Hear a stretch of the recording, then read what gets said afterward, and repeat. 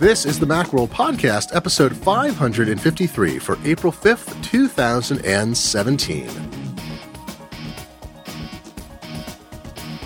Welcome back to the Macworld Podcast, folks. And if 2017 didn't seem weird enough to you already, not naming names, not pointing fingers, it just got a little bit stranger. I'm labeling this the kimono peeking edition of the Macworld Podcast because Apple opened its robe wide and we got a good look inside. That sounds much dirtier than I meant it to. But I hate that phrase. I've always hated that phrase. Well, I never thought about it as much about... It's creepy and gross. Till now, but anyway, I'm your host, Glenn Fleischman, for apparently dirty old man, and a senior contributor at Macworld. It's very common, and especially in business-like situations. Like every time a business is going to do due diligence on another business, that's what they say. That's true, and that voice you hear is Susie Oakes, the executive editor of Macworld, pointing out maybe metaphors aren't good. Let's say robe zipped up tight here. Let's zip that robe up. The Apple invited some press, not us. We're not jealous. No, we're not jealous. Not exactly behind the scenes. Actually, it's funny. So let me give you the top level news, which you'll have heard by now, dear listener, because we're recording this on a Tuesday, on April 4th. Apple invited a few members of the press to talk about what's coming, which is weird because it never does that.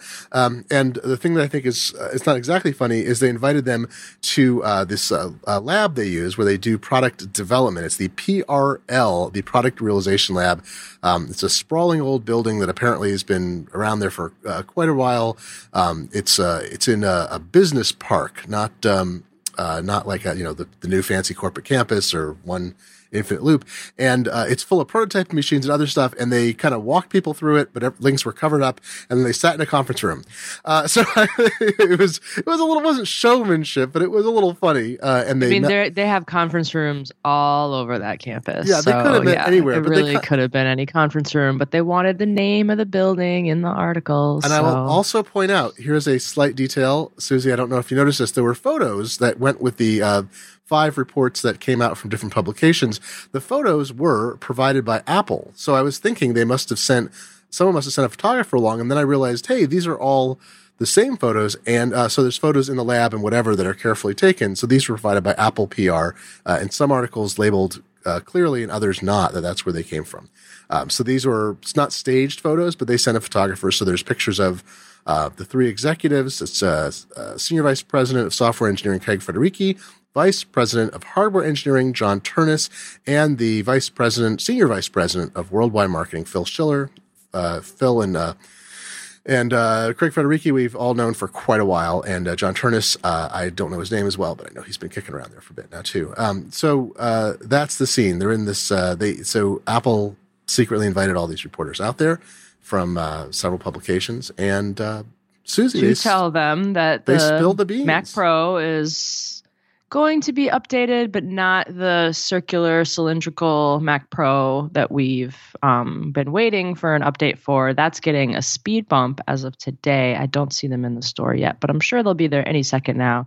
And that Apple's going to make a new Mac Pro that they can design a little better and be able to upgrade it with cutting edge graphics cards. But that's not going to happen this year. Yeah, and so you could read into that say maybe it'll happen next year, but they also said that they told their product guys to just take their time. So it might not happen next year too, but it's coming sometime. And I guess they just couldn't put out this speed bump to the Mac Pro without acknowledging the elephant in the room, which is that no one wants a speed bump to the Mac Pro. They want like a real upgrade. So, that's what's happening with the Mac Pro. But then we got a lot of other interesting tidbits too. Yeah, let's do the overview and then we can dive into the bits. Is that good? Well, yes. So iMac, there is an update coming to the iMac later this year. We don't have details on what it is, but they are. It's definitely en route, and they were more specific to say this year rather than coming soon or whenever. One of the reporters asked about the Mac Mini, which is the last of the Mac models. It's not a laptop, has not been refreshed in quite a while. And, I have one. I've owned, I think, 5 Mac Minis over its lifespan because I have monitors, my own setup, and I haven't needed the higher performance and haven't wanted the all-in-one iMac setup, partly because of cost and space and other things. And the Mac Mini has not been forgotten, is what was said more or less, but no details about what's going to happen there. So we don't know if That's that what means they said about the Mac Pro the whole time. Everyone was like, "Hey, what about the Mac Pro?" They were like, "Oh yeah, we acknowledge that we sell a computer called the Mac Pro, and that's basically all we're saying." And that's what they said about the Mac Mini. I mean, if you crack open, this was kind of how it worked too. If you crack open a Apple laptop, one of the newer generation ones, like the MacBook, the circuit board is very tiny. It's mostly battery, so you could basically take the inside of a MacBook Pro, stick it into a case with external ports, and you would have a Mac Mini. And I wonder if they'll do that. I'm trying to remember which model. There was a model in the past where it was basically like they had done that one way or the other. I think they'd taken it was as if they'd taken all the specs and features in a laptop and stuck it in a computer case, maybe one of the early iMacs. Anyway, so it's not forgotten. We got some more stats too, but let's dive in on the Mac Pro, and then we'll go through some of these other points too. Okay, because I got a lot of things to say about the Mac Pro. I want to talk about the Mac Pro. I want to talk about it. Well, so first they didn't. I think John Gruber. I think he has the most extensive report on this. You can also find coverage. We'll put it in show notes. I expect TechCrunch. Matthew Panzarino, Mashable, Lance Ulanoff, Axios, Ina Fried. Let me try that again. Can you make a note of that? Yeah. Sorry. Where was that? I'll start that over. Okay. So you can find all the coverage from the reporters who were there at Daring Fireball. It's John Gruber, TechCrunch, Matthew Panzarino, Mashable, Lance Ulanoff, Axios, Ina Fried, and BuzzFeed, John Paczkowski, if that's how his name is pronounced, and or Ina Fried, maybe I'm not sure which is Ina Fried. And they wrote reports, but John Gruber has the most extensive rundown on it, as is his one. He dug into great detail, more than the readers of these other sites will probably care to know about, but us Mac folks do. And so I think one of the distinctions to make here, just at a like the loyalty level, is that Apple didn't. No incident was a mistake. Like John Gruber quotes extensively from what was said, and some of it is that they came close to talking about it as problematic, but they said sorry. They did not kind of say we did this, we really screwed up. Because Apple doesn't usually do that. But this is all unprecedented. And I think for people, there's enough of an emotional relationship of, especially Mac users who have been using the platform for a long time, that getting some vindication of, understanding that people want to stick with the platform, that they have a connection to it, that it's not just necessarily about specifications. I think this goes some of the distance there to covering it, but not all of it. I'm sure this is not emotionally satisfying for those who are looking for a little more of a feeling like Apple was on their side, but it goes some of the way there. Oh, just the sorry? Well, I think people have been, the pro users, which is, just for clarity, it's creative professionals, people using graphics programs, video, it's developers, it's folks who need performance out of the machine. They often need a larger monitor, but they definitely need a lot of juice to do 3D modeling or video editing or to run Xcode, which takes a lot of memory and processor to make iOS programs. I've talked to developers a lot about how intensive that is. They feel like they've committed to a platform if they're still on it. And I don't know, Susie, don't you think? I think people have this emotional commitment to Apple, so a sorry may go some distance. I'm not sure if this fills that. I mean, it's technology, it's a product, it's commerce. I'm not sure if that void can be crossed. But well, I mean, the best way to apologize is to acknowledge what you did wrong and then say what you're going to do to make it better. And that whole second part is missing from this because they said they were sorry, which is good, and they acknowledged that it's been a while and people are waiting, and that the speed bump probably isn't going to do it. But then there's no information past that. Like, there's no, it's going to be a year. It's going to, even the people who are like, okay, now do I upgrade, or do I wait, or do I just leave this platform altogether? They really have no further information to make that decision. So they're saying Apple's acknowledging that they're in a crappy spot, but doing nothing to help them get out of that spot. So I think that no, this is not a good apology. I don't think this is going to be satisfying for people.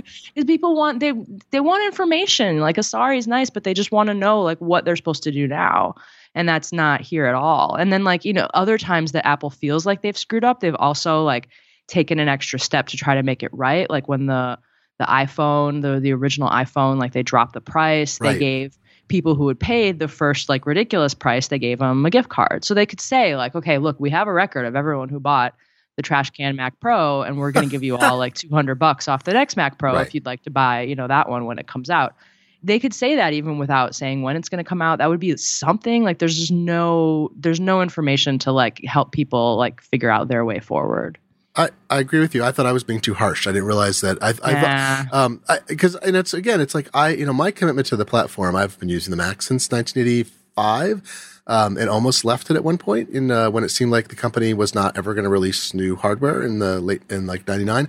But my commitment is that the Mac matches the way I think. I don't want to use another platform because this is my brain. I've adapted my brain to the Mac, and the Mac is closer to my brain than Windows or Linux or other flavors of operating systems, and iOS is akin enough that it works for me too. So like I don't want to leave, but I don't think I have the same emotional commitment. But there's a lot of people who react, I think, very. It's a personal thing because this is their livelihood.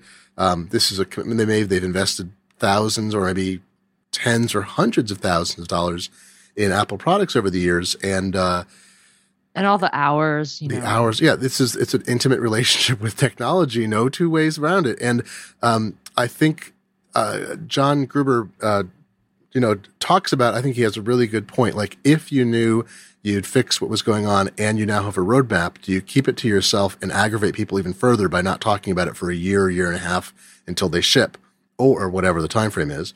Or do you do this and aggravate people who know now that they can't get the thing and it's a long way off, but now they know at least it hasn't been abandoned? I think Apple took the right course, but I agree. Apple could have said, we're giving, 25% of the purchase price of your, the net purchase price you paid for your Mac Pro. If anyone who bought one from 2013 until we ship the new ones, that's going to go as a coupon against your next Mac.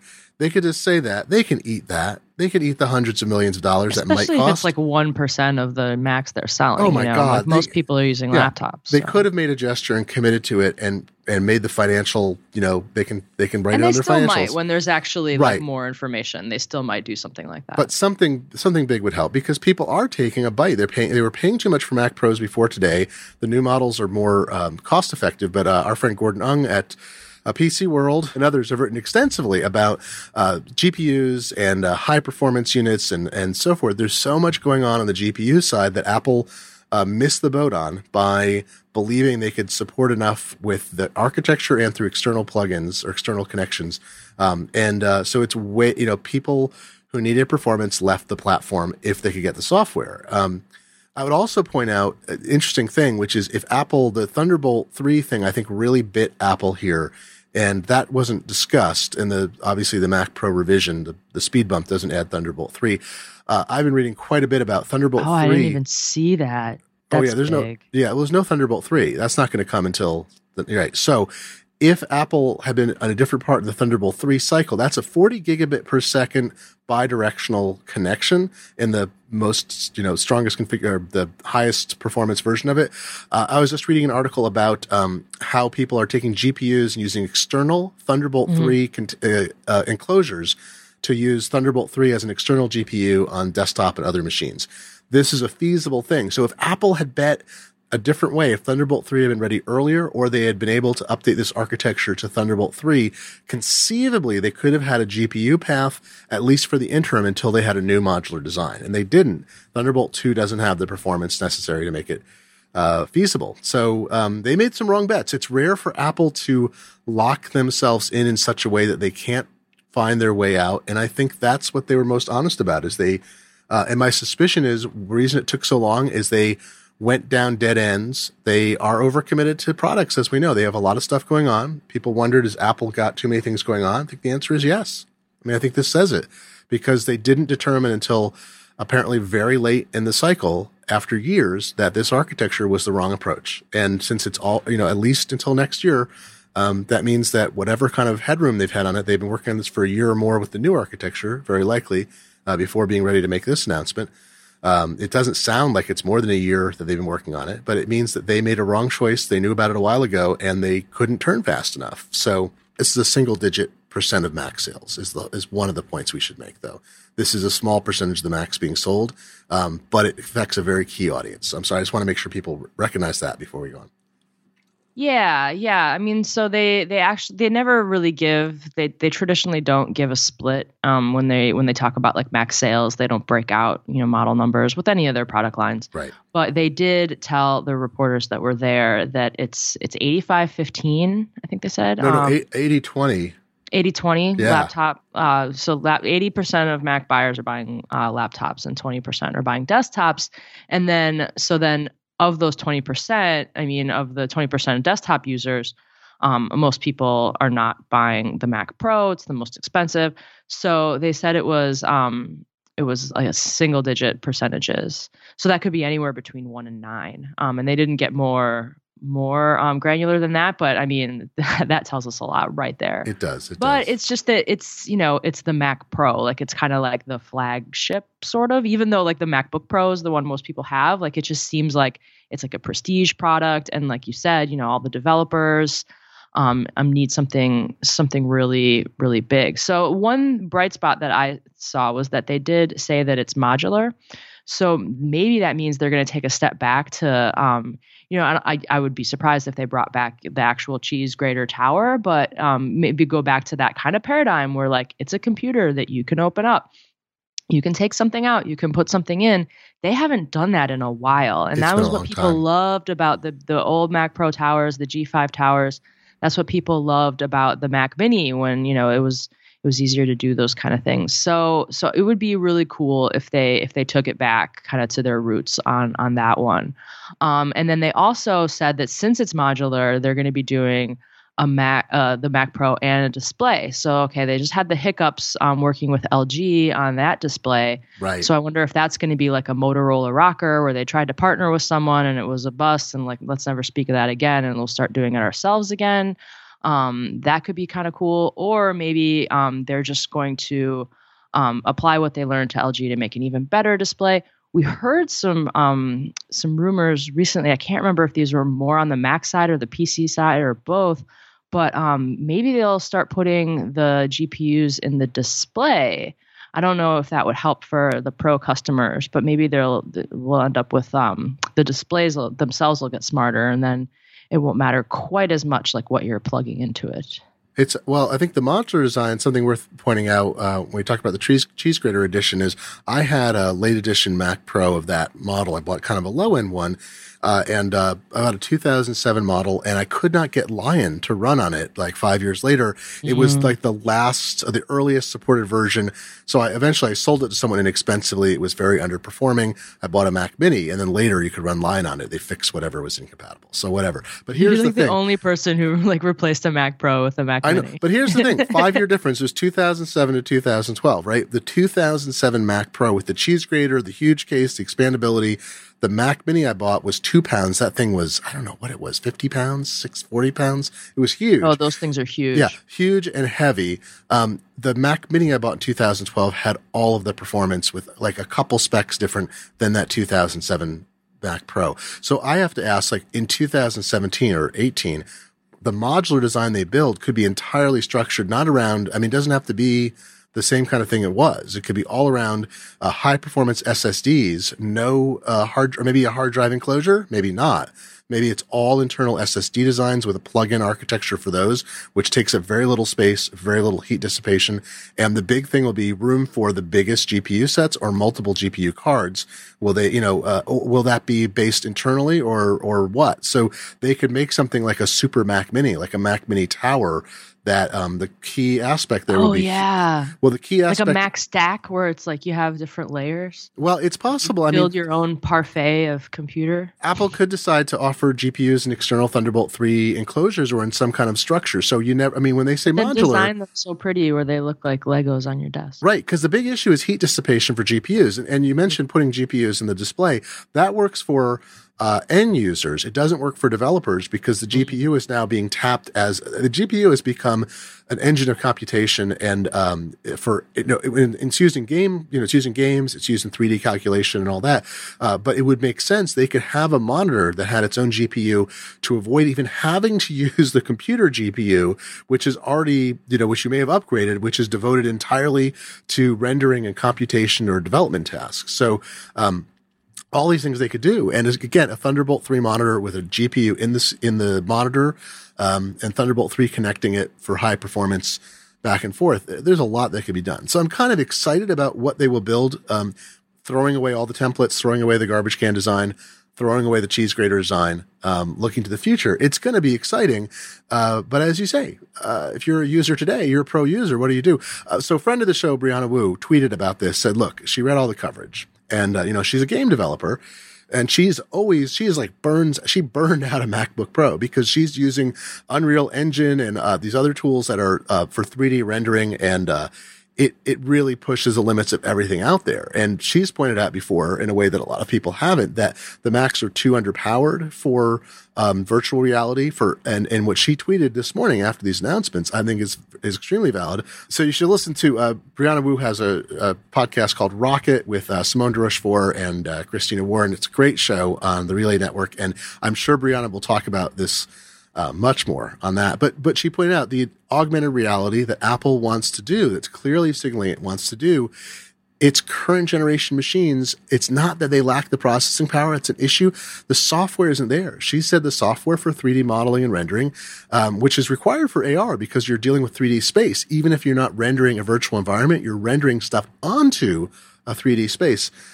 She said that's migrated to other platforms because of computational issues. So even if the power existed in the current Mac Pros and iMacs, and they won't stop talking about how much Tim Cook loves AR. Right. So it may be now I assume because Apple does this, they may be talking in the back to Unreal and what's not Unity. There's another major developer or other companies who develop this software. So Brianna was pointing out most of the Pro software is Adobe and Apple, and there's not the same robustness there that there used to be. So Apple may be trying to do deals with companies that make these engines and so forth, and give them early seeded units of this new fancy hardware to get them back on the platform. Because the best thing would be is they roll out a Mac Pro announcement and they say, here we have 47 CPUs and the fastest GPUs in the land, and oh, by the way, here are software companies X and Y showing that their software works on the platform. Now that would make a splash. It would bring people they do that a lot at WWDC when they're previewing the next iOS. Like they'll bring up the Unity game engine team or something and say we gave them access to the SDK for 6 days and they made this amazing tech demo. And those are always really cool. So maybe we'll actually see a Mac on stage because they'll have stuff to show off. Yeah, maybe 2018 WWDC, that'll be a good target because it hits that market. So that's not to say that anyone will be disappointed, but it's more like in the next X months before this thing has a shipping date and actual specs and price, developers who need performance will be continuing to leave because now they know there's a roadmap. They don't know what it is. They don't know what it's going to cost. They don't know what it looks like, but they know it's happening. They're going to keep us clued in, or if we're just not going to hear anything else until it's ready. If they'll be like, hey, it's been 3 months. Here's an update. I mean, because that would be very un-Apple, but they've shown us that they're willing to mix it up a little bit. I know, it's cool. It's interesting. One other factor. Oh, I don't think I mentioned this yet. This was brought up by Apple too, and it relates to this directly. Is they told the reporters that 15% of Mac users frequently use Pro apps. 15% use them once a week or more. That of the rest of the group, that is. So 30% of Mac users fall into the Pro category. Mm-hmm. And they said most of the Pro users are developers. That's increased dramatically based on Xcode downloads. So it's not like they are tracking what you're running on your machine, but they're saying based on Xcode downloads, the Pro users are dominated by developers now because there are so many iOS developers. But a friend on Twitter, Aileen Sims, said, but wait a minute. Doesn't this just mean that the other Creative Pro users may have left the platform, so developers are the ones that are invading? And I'm like, because they can't leave. Developers you can't. You need a Mac to make iOS apps. So at some level, if you back that out, what you could say is this is a promise to iOS developers that they're not going to be abandoned on providing higher performance environments to support new iOS builds and simulations. So at some level, this is Apple telling developers, we know you like iOS. Here's a bump of stuff and whatever. It's less, I think, telling Creative Pro users. Because Creative Pro users are either going to keep the platform because of software buy-in, or maybe they don't have the budget until next year to buy a new machine, or they're going to switch to Windows or other, whatever else is available. I mean, there are Linux and other based things out there too for specific industries. So I wonder if this whole thing is actually like really a subtle, not even that subtle, but saying to developers, hey, we know you stuck with us. We're going to get you faster machines. Apple also pointed out that pro users predominantly use MacBook Pros. Then they use iMacs, then they use Mac Pros, which just tells you where the power went too. Yeah. Yeah, and if they are all developers, or if the percentage of pro users that are developers is growing, like Apple's in a pretty unique position to know exactly what those people want. And while there isn't like a clear roadmap for what's going on with the Mac Pro, I mean, we kind of see what's happening with the MacBook Pro, like it's been updated much more faithfully. And then they kind of teased that the iMacs that are coming out would have, sort of high-end iMacs for the Pro and more family-friendly iMacs for people who don't need all the power. But like the high-end iMacs are really good. So I mean, my closest friends who are creative pros are really more in like the art side, like graphic artists and designers and stuff. And this is all anecdotal, but they've all kind of gone from the cheese grater Mac Pros to the iMacs. Like everyone, when their G5 Tower or when their Mac Pro died, they all ended up buying the high-end iMacs and are pretty happy with them. But then, you can have like display issues, like my iMac has like vertical lines on it and that kind of thing. So having something more modular can help squeeze out more life from it. If you make a big investment in this machine, you want to get every year of use you can out of it. So yeah, it's going to be really interesting to see what they do. But yeah, a lot of this market is served by other computers that are already out.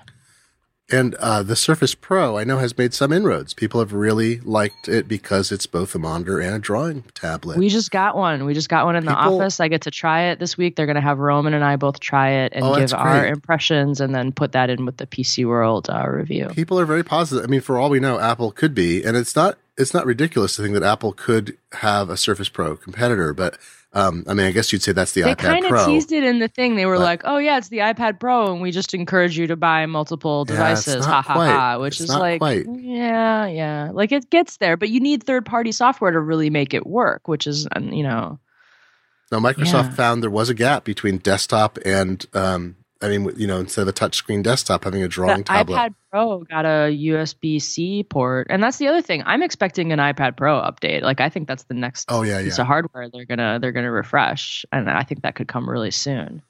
So what else do we need to talk about with this? This is a lot of information at one level. Another was there were a lot of things that we still don't know.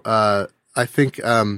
One more thing on this idea of switching. And since I mentioned we're going to be doing the Surface Book or the Surface Studio, hands-on with the PC World team. Also over at PC World, our columnist, Seamus Bellamy, who writes Have Gear, Will Travel for Macworld, he's doing a thing for PC World on switching from the Mac to the PC. He's like, you guys want to publish that? I'm like, heck no, but I'll definitely read it over at PC World. So I only bring it up because of this interesting thing. Like, obviously it's all anecdotal, but it's very interesting to see, the thought process and how hard it really is to switch from one side. Obviously, developers are pretty locked in. Yeah. Yep. A couple more stats. Apple, God, they talked a lot today. This is unusual. They said, and I think some of this was out in the in earnings and so forth. So none of this is they can't leak secrets, obviously, because they have to go through a process as a public company.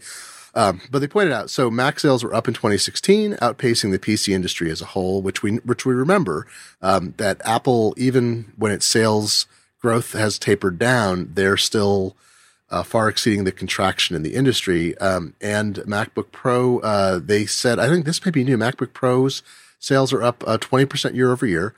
It's a $25 billion business for Apple, the Macintosh line. It's not small. I mean, that's a lot of money. And there are also 100 million people worldwide using Macs. I mean, actively using Macs. They measure that by software updates and other factors. So that is a lot of people. And it's funny. It's easy to think of it as a small business and unimportant compared to the iPhone in particular. But, it's still it's important. It's profitable, and they're still committed. So that's good. We wondered, right? We wondered what was going to happen. We thought it was going to fade away. Oh, I know. The other part we should mention is Apple also talked about its commitment to its Pro apps. So Final Cut Pro X, Logic Pro X, continuing to work on those. So, and I'm sorry. I said something wrong about the Pro audience. I realized I said the majority of Pro users were software developers. That's not what they said. What they said is it's the plurality. They didn't say it the way they said it. I realized looking at it again, it's the largest single group is software developers. So it could be 30% are software developers, 25% are graphic designers, 20% are video professionals, and 10% are doing 3D modeling. So even if it's 1 in 3, that's still a very large percentage of their users, and it's one that can't move, as you point out. They have a locked in audience. There was one other point was the I guess that might be it. Boy, did we cover it's a lot of stuff. Whew. Okay, so deep breath and on to some other news. Okay? It's weird because it's a lot of stuff, but then there's no what do I do now? Yeah. It's a lot of stuff, but still a lot of questions. Yeah. Oh, I know the one thing. So we didn't mention not a big deal, but the upgrades are, they're minor, but the upgrades are, that the, Mac Pro, will bump the prices stay the same. So it's $3,000 and $4,000 for the entry level models. And the $3,000 model goes from 6 cores to, from 4 cores to 6 cores rather, and upgrades the GPU from a dual AMD FirePro D300 to D500. And the $4,000 model goes from 6 cores to 8 cores and gets a D700. And the $3,000 model also gets a little bit more memory. So it's a bump. It's a bump. And people who are holding out might do that now. They know, this is the best Mac Pro I'm going to get. I want a faster device like this. They opt for it. But I'd be curious to see performance. I know the MacBook Pro can't outpace the Mac Pro, but I wonder with Thunderbolt 3 if that makes it a more desirable machine because of the throughput that they can get for external devices. Sort of related, Apple has dropped its GPU supplier. And I don't think I really knew much about this, to be quite frank, that it was using Imagination was a company they were using for a number of different technologies, including the iPhone for the GPU. And the company Imagination, I don't know, do you see what they put out? Their press release was pretty harsh. It was like, no, I didn't. It was like, we don't see how Apple will be able to create its own GPUs with using intellectual property that doesn't infringe on our rights. Yeah. Do you want the quote? I have it right here. Yes, please. Great. Apple has not presented any evidence to substantiate its assertion that it will no longer require Imagination's technology without violating Imagination's patents, intellectual property, and confidential information. So, yeah, they're basically saying, I don't think you can do this without ripping us off. But we'll see. So these are GPUs for the iPhone, iPad, iPod, Watch, and TV. So, we'll see. I don't know. Well, Apple has its own fab. Not its own fab, rather. It has its own chip development company. And conceivably, we know this is the interesting thing about I think that we've talked about a bit before is Apple has labs, right? They're always building stuff. We know that when someone says, gosh, I wonder if Apple could ever switch to ARM-based processors for Macs. I know they're running ARM-based Macs somewhere in a lab. They're testing it out. They're making builds. They have a whole team working on it. I don't know this like someone told me. I just know this because they're a smart company. And we know this is how every previous innovation. It's like knowing they're working on, 2019's iPhone already. Right. It's just kind of we know the sun's coming up. It's tomorrow. happening. And if you didn't think Apple was that smart, you have to just only look back at every previous transition they've done where they've said we've had such and such running for 4 years in a lab. We decided it was finally ready. Or the iPad, where they basically designed the iPad in 2000 5, was it, or 6? Yeah, it was before the iPhone. Right. Then released the iPhone, and then they were just basically waiting until technology caught up so they could release an iPad affordably. So there were iPads kicking around. But they kept it so secret. They didn't run the same OS at the beginning. Right, exactly. They were on different versions because the iPhone team, the iOS team didn't know about the iPad. No, it's pretty... Something. Exactly. It's pretty cool. But so anyway, so we know that like Apple, so Apple has had to have, if they're ditching in EdgeNation, they have had some kind of what they call, I think it's called clean room for intellectual property. It's as if you're designing something in a clean room, but they have people and they make sure they are not exposed or looking at the spec or at the actual information that's used. In fact, they may even find people who have not been involved in developing, working closely with the GPU code so they don't overlap. And then they will vet it extensively. And, then there might be a lawsuit. Who knows? Because Imagination just lost a ton of business and its stock also dropped substantially in the early trading. So anyway, Apple, they're always working on stuff. As we know, Apple does not want to cede its future to relying on other companies' roadmaps, right? Mm-hmm. Yeah. In fact, so it's like they could buy this company or they could, try to make it themselves. And they're probably going to be working in one or both of those directions until they achieve that. Yeah. And I would also say, exactly. And I'd also say that, Apple, I think the Macintosh line, Apple did not mention Intel. They're a good partner. They didn't bitch and moan about it. They just talked about their own issues and what they're doing in architecture and GPU. But Intel's slip on the roadmap and some other Intel issues that have affected PC makers as well, but to a lower extent because the PCs tend to iterate much faster. The market's faster and the margins are lower, so they ship out new stuff right away. Intel's roadmap certainly constrained Apple's ability to meet what it was thinking of doing, right? So, but they didn't blame Intel, only blame themselves to the extent they blame themselves. Should we talk about some privacy and security stories before we finish up this week? Yeah. You up for it? All right. So Trump signed that terrible bill. I'm just a bill. Yes, I'm only a bill. And I'm taking your privacy away on Capitol Hill. There's my new song. It's a long, long way from the committee. The bill, this is what's confusing. I wrote a column about it that you edited and we posted a few days ago. A lot of early reporting got it wrong, and it was a lot of mainstream, and the folks in the technical press were like, no, wait. And the people report on privacy. The Obama administration had promulgated new rules that would have restricted the kinds of information that ISPs could extract and market and so forth. But it wasn't put into effect. So the bill passed by Congress, signed by President Trump recently, before we record this, essentially prohibits those rules from going into effect. And I believe it also prevents the FCC from formulating new rules in that area. It leaves it to the FTC, which has much more limited, the FTC cannot initiate actions against companies unless like certain kinds of tests are met. So you can't just have a rule and they break the rule. The FTC can't make a rule like that. The FCC could, and now it can't. So what this means is ISPs are in the same situation they were last year and the years preceding, but they have indications that they can go full steam ahead with plans that they may have held up because they were expecting that either they be restricted or they be under more scrutiny. So this doesn't mean that all of them are about to, track all your browsing habits and all that, but it's valuable marketing information, and if they can do it and it's legal, they're gonna. So you should all consider how you feel about it. Write letters to your ISPs. A lot of markets are monopoly or duopoly providers, so you're choosing. Yeah, it's hard to switch. Like right.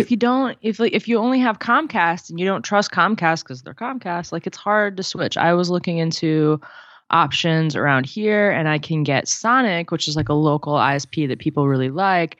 And they use AT&T's data lines, which I guess are better than they used to be, but they're very privacy focused. And they're like, look, we're not going to do this. No, Sonic runs its own. Sonic does a combination. They also run their own wire. But I guess it's just in my area. Depending on where they're at, they have to. I put in my address. That's a good distinction, though. Thanks for that. Because it depends on where you are and what they can get to your house. Yeah. At my address, they would be using AT&T's data lines. But in some markets, there are, there's like the Chattanooga Fiber Company. If you happen to live in Chattanooga, Tennessee, if in my market, I've got CenturyLink, which I don't know. I mean, they're like a failing telephone company that's putting fiber out as fast as possible. So I have gigabit fiber from them. Sorry, just have to say it. Sorry, listeners. Regular listeners are now groaning. Take a drink. I know. Glenn's fiber. But so CenturyLink has every motivation in my mind to push the privacy angle, and I expect to probably send them a letter as a consumer and say, hey, what are you going to do about this? Because I have options, and maybe they're not better, but if you're not going to show me you're better, then I will consider my options, because I believe in my market, I think Comcast has or will soon be rolling out gigabit over cable with different restrictions, but still. So, I mean, this is the fundamental problem with broadband in America is a lack of competition. No, sorry, it's two fundamental problems. Wait, three. There are three fundamental problems. So there's a lack of competition in most markets. There's a paucity of high-speed service, of like truly high-speed service, and it costs too much. So in most other developed nations, even ones in which it's fully like a commercial, it's only competitive, no government involvement at all, and not even maybe government price regulation. There are typically multiple providers. There's a neutral path. So there might be companies that provide infrastructure and then others who sell service over it. And the price, you can get much higher speeds and you pay much less per megabit per second for them. And so we suck. And that the abomination, look, and so for people who want to get political about it, I don't want to get political. It's more like no administration has actually helped improve competition.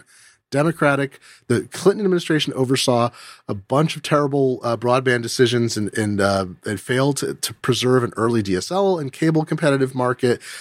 Supreme Court ruled against, in a way that the Congress could have repaired rules to allow competition over cable wiring. The Bush administration did practically nothing. The Obama administration put out reports and did not actually implement anything that increased competition. And so now here we are. So everybody's at fault for the current landscape. It's a bipartisan failure to improve our broadband infrastructure. I would agree with that. So hopefully, I mean, is there still kind of a movement afoot to make it like classify it as a dumb pipe and just make it like a utility? I don't think that can happen. They can regulate it like water or power. No, I mean the FCC is now controlled by a guy who's very pro-industry, and that's right. It's unlikely under this administration we'd see those kinds of changes, even though a number of conservative thinkers, not to be political, but just to be fair, a number of conservative thinkers would prefer that broadband, not necessarily that it was run as a utility, but that it was broken up into a different way of promoting competition, because conservative ideology abhors a monopoly. A monopoly is a failure of a market. You want to have as much robust competition as possible on a level playing field and then not play favorites. So no ideology has won. We have like the worst of all possible ideologies, economic ideologies playing out. Imagine and if the internet market was like the cell phone market, Well, if they had the competition and kind of price wars going on for your home service that there was for your mobile service, that would be amazing. It's what should have happened at one point is that telephone companies and cable companies should have been prohibited. I mean, this is capitalism. It's not socialism, folks. They should have been prohibited because of the fact that they were given preferential treatment for rights of way. And preferential treatment under the Telecom Act of 1996 and a bunch of other rules. They were already given a privileged position by government. So telephone companies and cable companies were monopolies. They were natural monopolies that were established. So to allow a natural monopoly to extend to a new market in which they are allegedly in competition is a market failure. Take out your textbook and turn to page 385 and we'll continue. But seriously, that was the point. So in the 90s, there could have actually been a movement that said, no, you have to be a dumb pipe. And you have to allow all connection and whatever, but you get to run your dumb pipe business the way you want to because you're highly regulated and because you get all of these advantages as a natural monopoly because of the physical infrastructure. Then you would have had retail brands offering different services, different connections to that dumb pipe. It would have been in the interests of the dumb pipes to build out infrastructure to make more money from all the retail brands that were coming to them. And that's what's happened in other markets. Other markets basically went dumb pipe retail brand route and have robust competition, lower prices, faster performance. It's sort of like healthcare. No, I didn't say it. Never mind. Oh, it wasn't there. I never said anything. It wasn't here. Email Glenn. Email me. Complain to me. One last story. before we finish up, maybe. LastPass, I want to talk about LastPass and password management apps because we talk a lot about them on the show. And I'm sorry. Wait, one last thing. Sorry, the previous story. So I also wrote about using virtual private networks, and people have been recommending those as you can use a VPN because it to protect yourself in different ways. And we often recommend it if you're at a hotspot or any public network or untrusted network. A VPN encrypts all the data coming to and from your machine. It puts it in like a tunnel that's totally encrypted. No outside party can see the insides of that between you and the VPN termination point, which is a server at a data center somewhere or a server at your company if you're connecting to a corporate VPN. So this prevents local sniffers from looking at you. That can include an ISP, because the ISP also can't peek into your tunnel and see what's happening. They only know a tunnel is going from you to somewhere out in the internet. There's a difference if you want to protect yourself against government forces or surveillance and ISPs and sort of retail companies trying to sniff what you're doing. So I would say there are different factors. And earlier this year, I wrote several columns about privacy in the age of surveillance. The one I wrote recently is if you're really primarily trying to protect your privacy as opposed to your security and protect against government intrusion, you have more choices. A VPN because it prevents your ISP from seeing what you're doing, what you're browsing, what you're downloading. It's great.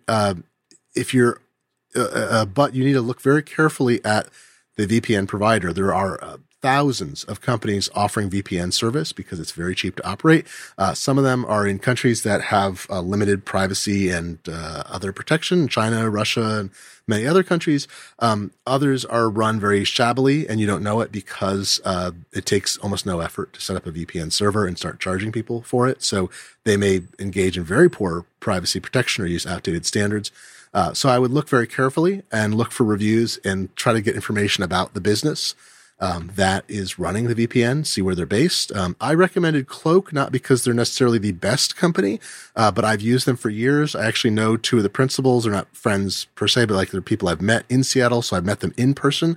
Their company got acquired by a firm that's based in and operates under U.S. law, based in Texas, and they have a very extensive privacy policy that looks great to me. Some of my friends pointed out, colleagues, that Cloak's one deficit is they do some logging of information. It's very limited, and they only store it for 15 days, and they purge things on a 15-day rolling basis. But they said logging at all means that that information could be then retrieved later because another party could obtain those logs during the 15-day window. So you may want to find a service that does no logging. Some of those exist. But look around, read reviews, talk to people, and make sure you're making a good choice.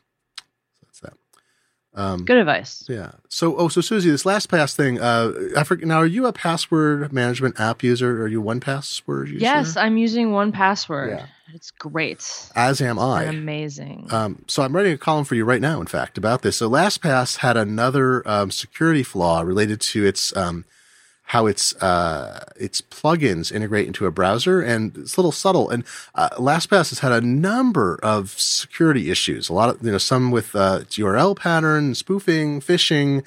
They had their database stolen a couple years ago, and they got a lot of black eyes. But actually, I got to say, it's funny. It sounds much worse than it is because they've done things well enough so that even when their password database was stolen, no information was lost as far as we can tell because they secure their passwords in a very sophisticated way.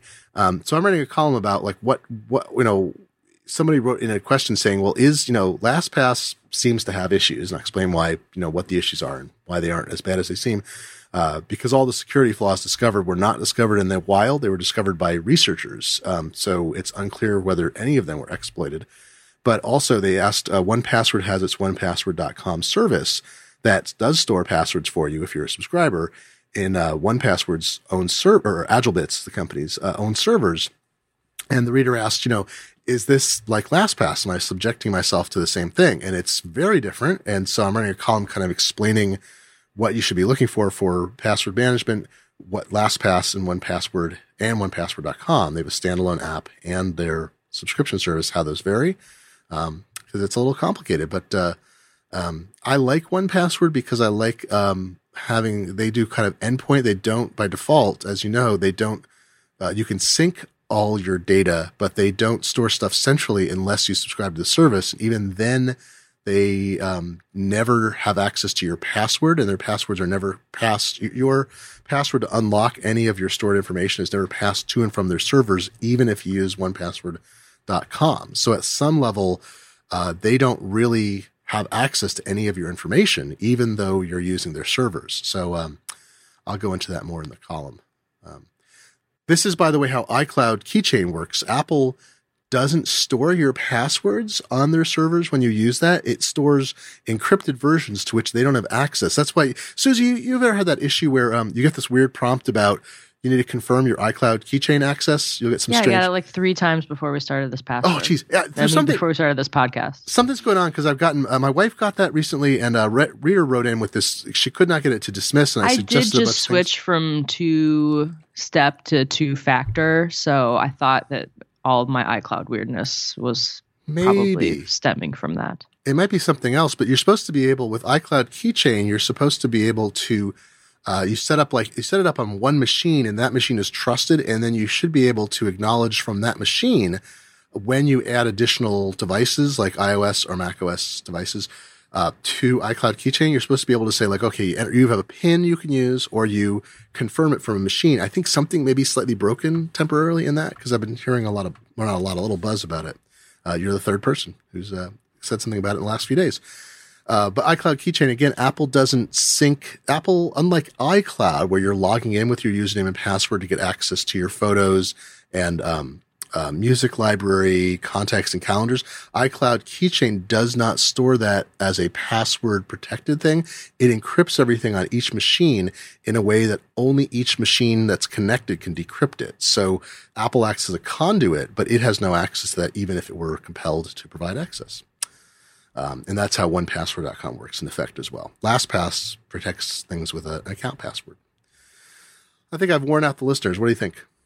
Yeah. Okay. We've had a lot of news this week, folks. We're a lot of talk. Susie, great to talk to you again. And I'm sure we'll have a lot more to talk about with these Macs after we get a little more information. More will leak, I'm sure. We'll hear more. Yeah. Yeah. Oh, yeah. I can't wait to hear more. It might be a while. It could be. I bet we'll hear more. Now that this is out of the bag, we'll probably hear some more leaks and things because people will be willing to talk about stuff since it's not a secret. And Apple will probably, the other thing is, here's the advantage to Apple by explaining this to the public. I just realized internally, they don't have to keep it as secret anymore. So they can open more, they can get more teams involved in it without it being something where they have it, because a very small group of people were probably involved in this. Now they can involve a larger group of internal people with security, but not with the same concern that something would get out.